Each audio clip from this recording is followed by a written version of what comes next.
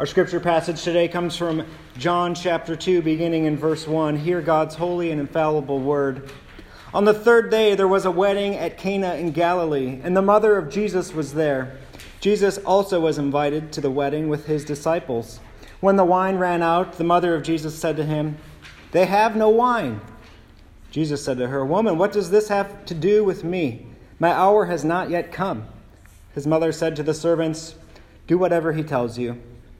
Now there were 6 stone water jars there for the Jewish rites of purification, each holding 20 or 30 gallons.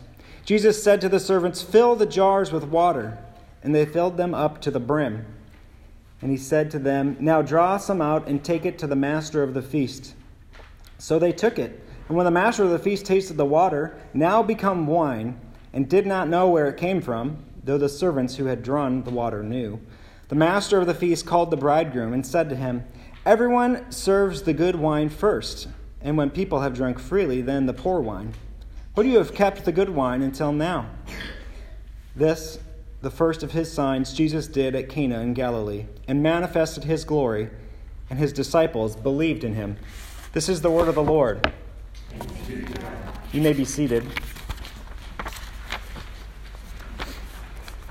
As we come to God's word, we need his help. So let us begin with a moment of prayer. Gracious Heavenly Father, we thank you for your word. We thank you for the account of what Jesus came and said and did. We pray that your Holy Spirit would enliven your word to our hearts, that it would change us and mold us more into the image of Christ, that it would convict us and comfort us where we need convicting and comforting. Give us your Spirit now, we pray, in Jesus' name. Amen. Well, if you remember, last week we were ending chapter 1, and it kind of ended with this teeing up of what was going to come next. We've entered now into the ministry of Jesus.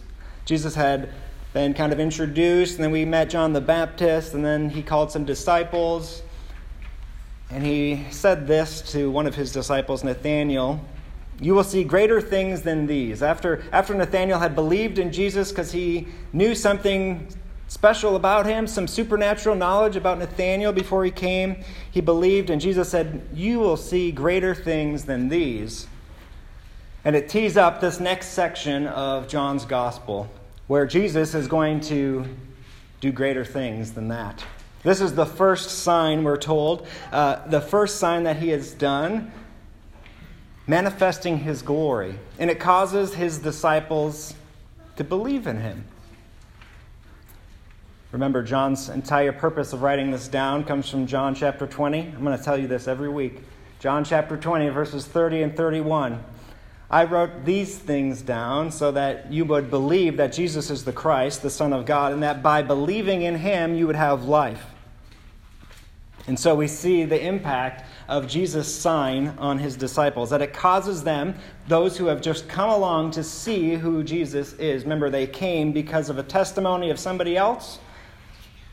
They've come and now they've seen this sign, and it has caused them to respond in faith, to believe in him. I've been trying to think of ways that we can bridge, some of the gap of the first century Jewish culture to our own, and some of the things that are going on in this passage, and I can't help but think of Midwestern food culture. I don't know that I've ever been to a church potluck or to somebody's house or to any sort of cookout or barbecue or whatever you want to call it, and there has been a shortage of food. Right? We go over and above anytime we are hosting somebody else. Right, we have somebody over to our house. Instead of making the typical dinner we'll make, we're going to do, appetizers and a salad, and we're going to make 3 sides, and there's going to be dessert, and maybe we even pick up a bottle of wine. It's like you go over and above. You bring somebody a meal who's getting out of the hospital. There's only 3 people in their house, but you bring them enough for like 20 people so they can eat it for like a week. We do this, and part of the reason we do this is, one, we wouldn't ever want to run out when we have guests over, but it also is a way that we tangibly show our love and care for people, both in the quantity and in the quality. Right? If we just showed up with a bag of McDonald's and gave it to the family in need, it wouldn't show a quantity and quality of love in the way that a home-cooked meal, that the cookies that you made with your family that you brought shows. Right? This tangibility of showing your love in quantity and in quality. Something similar going on in this passage.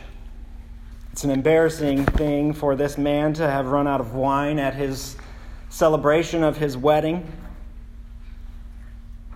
We'll get into that a little bit more later, but it's this idea of quantity and quality that I want us to continue to reflect on as we look at what this passage tells us about Jesus as the King. Remember, Jesus is the Messiah, the promised one, the Son of God, who is coming to not just do good things, but to be the King.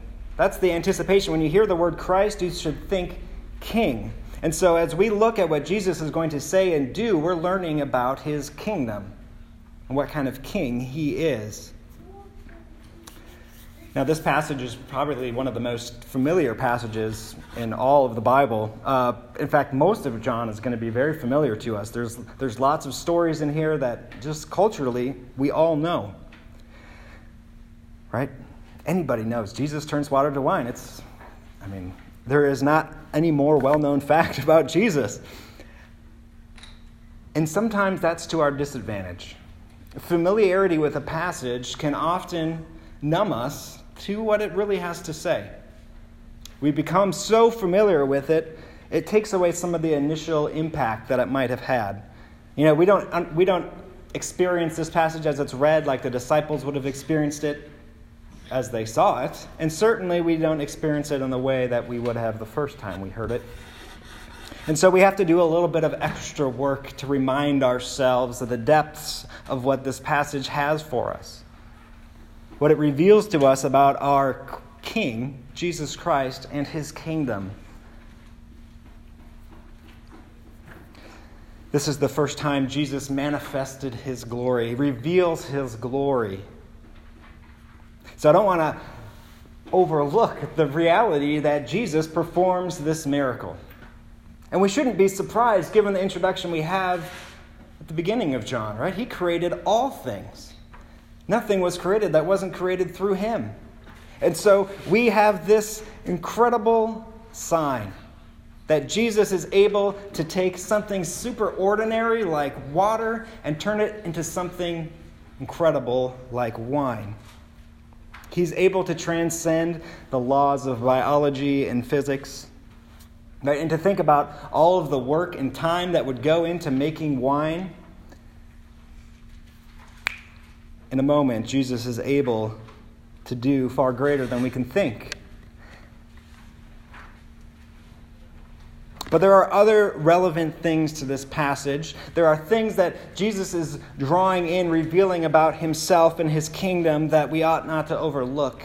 Because Jesus did very specific things in very specific places at very specific times for very specific reasons. And John wrote very specific things, not everything. Remember, he only wrote down some of what Jesus did. So John is writing this down for a purpose. And so why is it that this is the beginning of Jesus' ministry? Why start at a wedding? Why turn water to wine? Why cover up for the mistake of that man? Why is this the beginning of the revealing of God's glory, of Jesus' glory?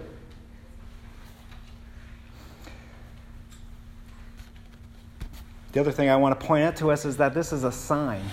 It says that this is his first sign. So that means that it's signifying something greater, right?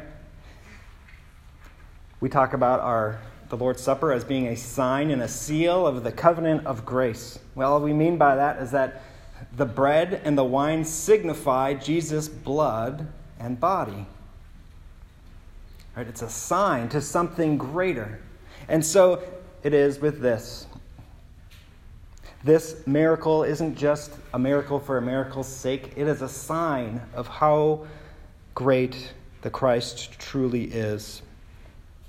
Now, this summer we went through a lot of parables, and in those we looked at the various characters and tried to explain how they each show us a facet of God's kingdom. Now, those were made-up illustrations by Jesus, and there's something about that formulation of how we can understand passages that we will apply to things like his miracles. And then the only main difference here is that this is something that actually happened. So it's far greater than a parable. This is Jesus revealing himself in a public way, an embodied way, a tangible expression of his love and of his glory. And so what is the imagery that is being drawn out? Why is John beginning with this sign? Why is Jesus beginning his ministry at a wedding? There is a lot of imagery of weddings throughout Scripture. A lot of imagery of God and his people as being the bride and the bridegroom. Throughout the Old Testament, the people of Israel were often chastised for their idolatry, and it was called not just idolatry, but adultery or whoring after other gods. And the imagery that is being used is one of which they were married, right? God had married together with his people. They were his bride, and they were being unfaithful to that marriage. In fact, the whole book of Hosea is this prophet who marries a prostitute as this illustration of God's love for the one who's unfaithful to the marriage. That imagery doesn't stop at Hosea, it doesn't stop in the Old Testament, it continues on. In fact, that is the thing we most look forward to.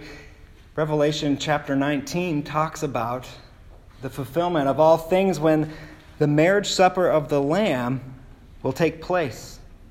God talks to us about the church being the bride of Christ. Really familiar Bible passages about marriages. Here's one example. Sometimes we don't take the time to think through the imagery that's being said here. So Ephesians chapter 5, husbands, love your wife as Christ loved the church and gave himself up for her, that he might sanctify her, having cleansed her by the washing of water with the word, so that he might present the church to himself in splendor, without spot or wrinkle or any such thing, that she might be holy and without blemish. In the same way, husbands should love their wives as their own bodies. He who loves his wife loves himself, for no one ever hated his own flesh, but nourishes and cherishes it, just as Christ does the church, because we are members of his body. Therefore, a man shall leave his father and mother and hold fast to his wife, and the two shall become one flesh. This mystery is profound, and I'm saying it refers to Christ and the church. The two shall become one flesh. All of this imagery of marriage, Paul says, I'm saying it refers to Christ and the church. It certainly is applicable to us and to our marriages. That is the thrust of Ephesians 5, but it is rooted in the marriage between God and his people. And so the king shows up at a marriage feast. He tells us about himself and his kingdom. We really have 2 points today. One is that Jesus is the greater bridegroom in quantity, and Jesus is the greater bridegroom in quality. They're inseparable in some ways. But think about what's happened here. This bridegroom who is celebrating the consummation of his marriage, right? This is a small town, hometown marriage nearby where Jesus and his disciples live. His mom is there. Everybody's been invited. And he didn't do enough preparation and falls short. There's a failure here by the bridegroom in our story. And it wouldn't just be like, all right, the wine's gone. We'll see you next week. You can come over to our house for the gift opening. It would have been a really big deal for the wine to run out. It would have been a scandalous event because they lived in a shame-honor culture, which is different than ours. It's different than ours in that to invite somebody to a wedding, to a feast, to your house, and to not have prepared enough food and wine would have been a massive sign of disrespect. Why would you have even invited me if you weren't going to have enough for me? And in contrast to this bridegroom who fails to even provide enough, just the minimum, right? Jesus provides a lot. 6 jars that hold 20 to 30 gallons each. Okay, so 25 gallons, that's 150 gallons of wine, filled to the brim. Jesus is not going to run out of wine. He doesn't just show up and give a sufficient amount. Jesus' kingdom, our King, gives abundantly. He's the bridegroom who is far greater in quantity. It's an abundance. It is way too much. It is overflowing. But it's just wine. Unless we think a bit more about the imagery of what wine is like. What does wine represent throughout Scripture except for God's blessing? And as Jesus is being shown here as the king who's coming to usher in the new kingdom, a sign of what his kingdom is like, it is an abundance, 150 gallons of God's blessing. Never to run out, always to be available. Jesus is the greater bridegroom, and his kingdom is greater than the one that we've known. They have no wine. It's almost as if what God's been doing in the past, it's been a glimpse of what's going to happen, right? They have no wine left, as Mary says. And Jesus comes and shows up, and he brings it in abundance. The blessing that people have received has been limited, and now it is coming in a way fuller and more abundant, overflowing sense through Jesus Christ. But more important than quantity is quality, and Jesus is the greater bridegroom in quality.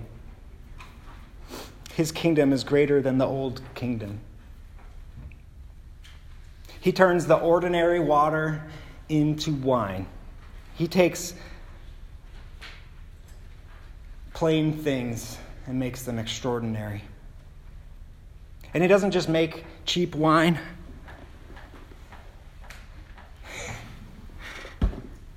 He makes the good wine that's too expensive to buy that much of, right?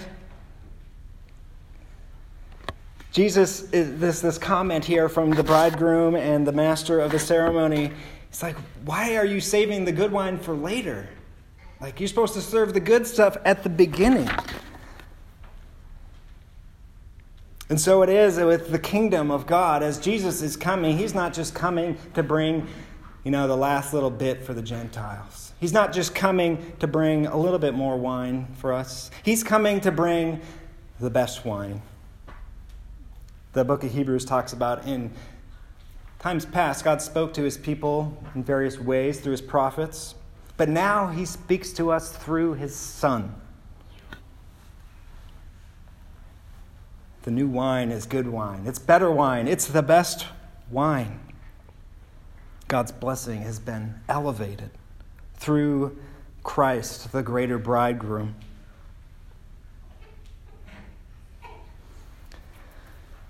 We have this really interesting interchange between Jesus and his mother. There's been a lot of talk about it throughout the history of the church. I'm not going to promise you I'm going to give you the greatest way to hold it all together, but just to make some observations and to tell you why this all matters. What is this passage revealing to us about Jesus? Why does he do this? Why does he respond to her in the way he does? I'm not sure what Mary is expecting him to do when the wine runs out. She's like, hey, Jesus, the wine's gone. He's like, what's that have to do with me? My hour has not yet come. Now, that phrase is an important phrase throughout the Gospels. The hour of Jesus is when he's going to fully reveal whom he is, right? And when he fully reveals who he is, what's going to happen to him?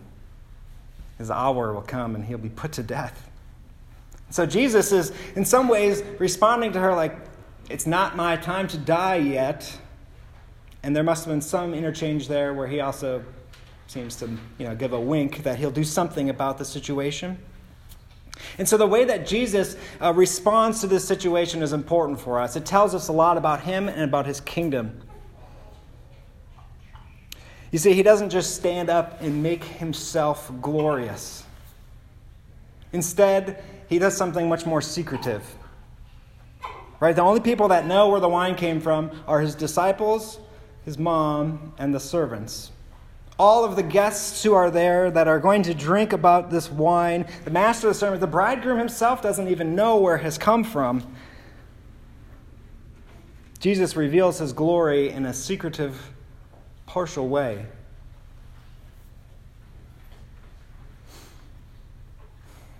And he does so for the sake of the other bridegroom, the one who has failed, the one who is shameful, the one who has not prepared for his guests. Jesus steps in and covers over his failure and his shame. He's the greater bridegroom in redemption. This bridegroom who has failed, who his marriage is to be started publicly in this neighborhood that they live in, and all of a sudden it's going to be this great blight on them. They ran out of wine at their wedding. Nobody knows about it except for Jesus and his mom. And he covers the shame of this man. Interesting that is the water that's being used for this covering is also water that would have been used for purification. Right? These pots are there so that people can wash their hands really thoroughly so they don't become ceremonially unclean.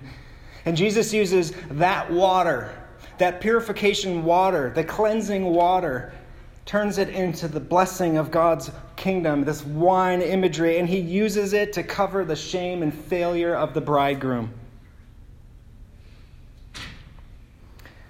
He manifests his glory to his disciples, and they believe in him. He's got the power to change water into wine, but he's also revealing how glorious he is as the one who is greater, not in just quantity and quality, but in redemption.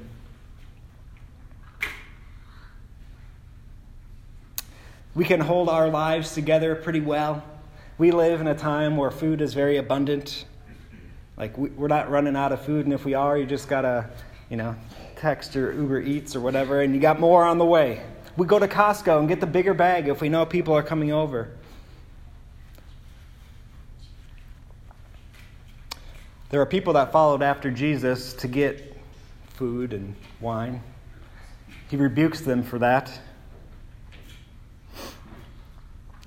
We don't really have that need. We don't come to church expecting, they got the best food. We don't have that great of food, sorry. The disciples are following Jesus for a different reason. And when it says that they believed in him as the one who can provide the quantity and the quality of the thing that they don't have. They have no wine, is what Mary says about the guests at the wedding. We have no wine in terms of our standing in the kingdom of God. Jesus is able to provide the quantity and the quality of the thing that we need most. Not just wine, not just bread, not just good teaching.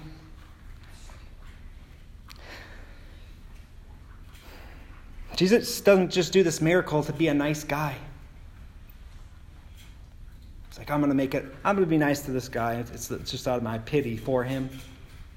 Remember, this is a marriage feast, and Jesus is being shown as the greater bridegroom. And so the things he does, the blessings that he gives to us, the quantity and the quality that he gives to us is birthed out of his love for us. God, remember our assurance of pardon? God shows his love for us in this, that while we were still sinners, Christ died for us. He shows his love for us. Like a bridegroom on the day of his wedding is exploding in love for his bride, so God's love for us is shown in this.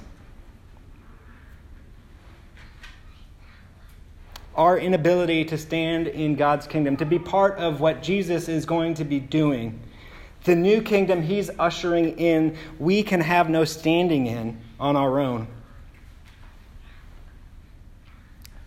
Sometimes we think about good deeds and bad deeds. And we fall into the lie that if we do enough good deeds, if we have enough quantity, we're going to get into the kingdom. That is a lie. That is not what the Bible has ever taught throughout the history of God's redemption. There is no scale in which you're going to put good deeds and bad deeds. And the truth is, even if we had quantity, the quality of our deeds would make the scales never land in our favor. Because even the good things we do are tainted by our sin.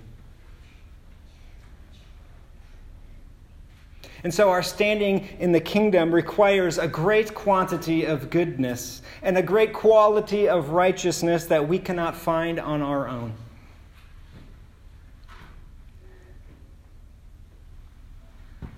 We can only find it in the bridegroom who covers over our failures and our shame. Jesus, who lived the perfect life, meriting all of our standing in his kingdom, given to us in abundant quantity, 150 gallons of God's blessing to you and to me. The good wine, the better wine. He saved it for last because he loves us and he pours it out for us in tangible ways. We see his love for us in the quantity and the quality of his righteousness. And he covers us over not with just purification water, but with the blood that was shed for the remission of our sins. Came at great cost.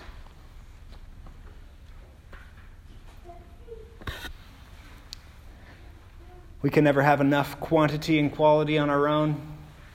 Even if we tried, we're just gathering stuff that doesn't matter because it has to come from somebody greater than us. Jesus' blood is the only thing that can wash us, that can cover that shame, that can cover our failures and cover our sins and give us his righteousness.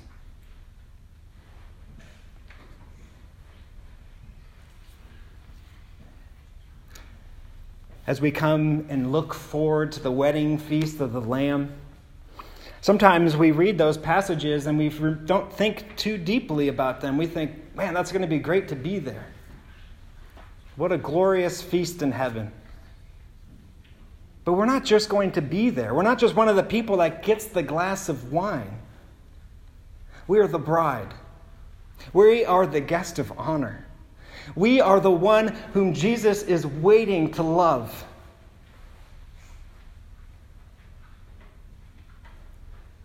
May we stop beating ourselves up about coming up with quantity and quality. May we stop trying to redeem ourselves and earn our way to God.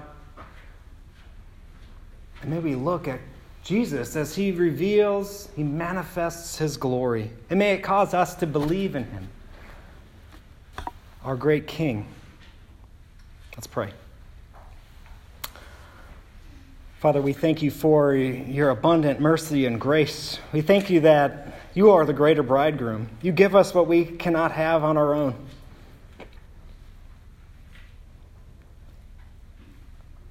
Lord, help us to see Jesus' glory, to believe in him, to trust in his covering over us.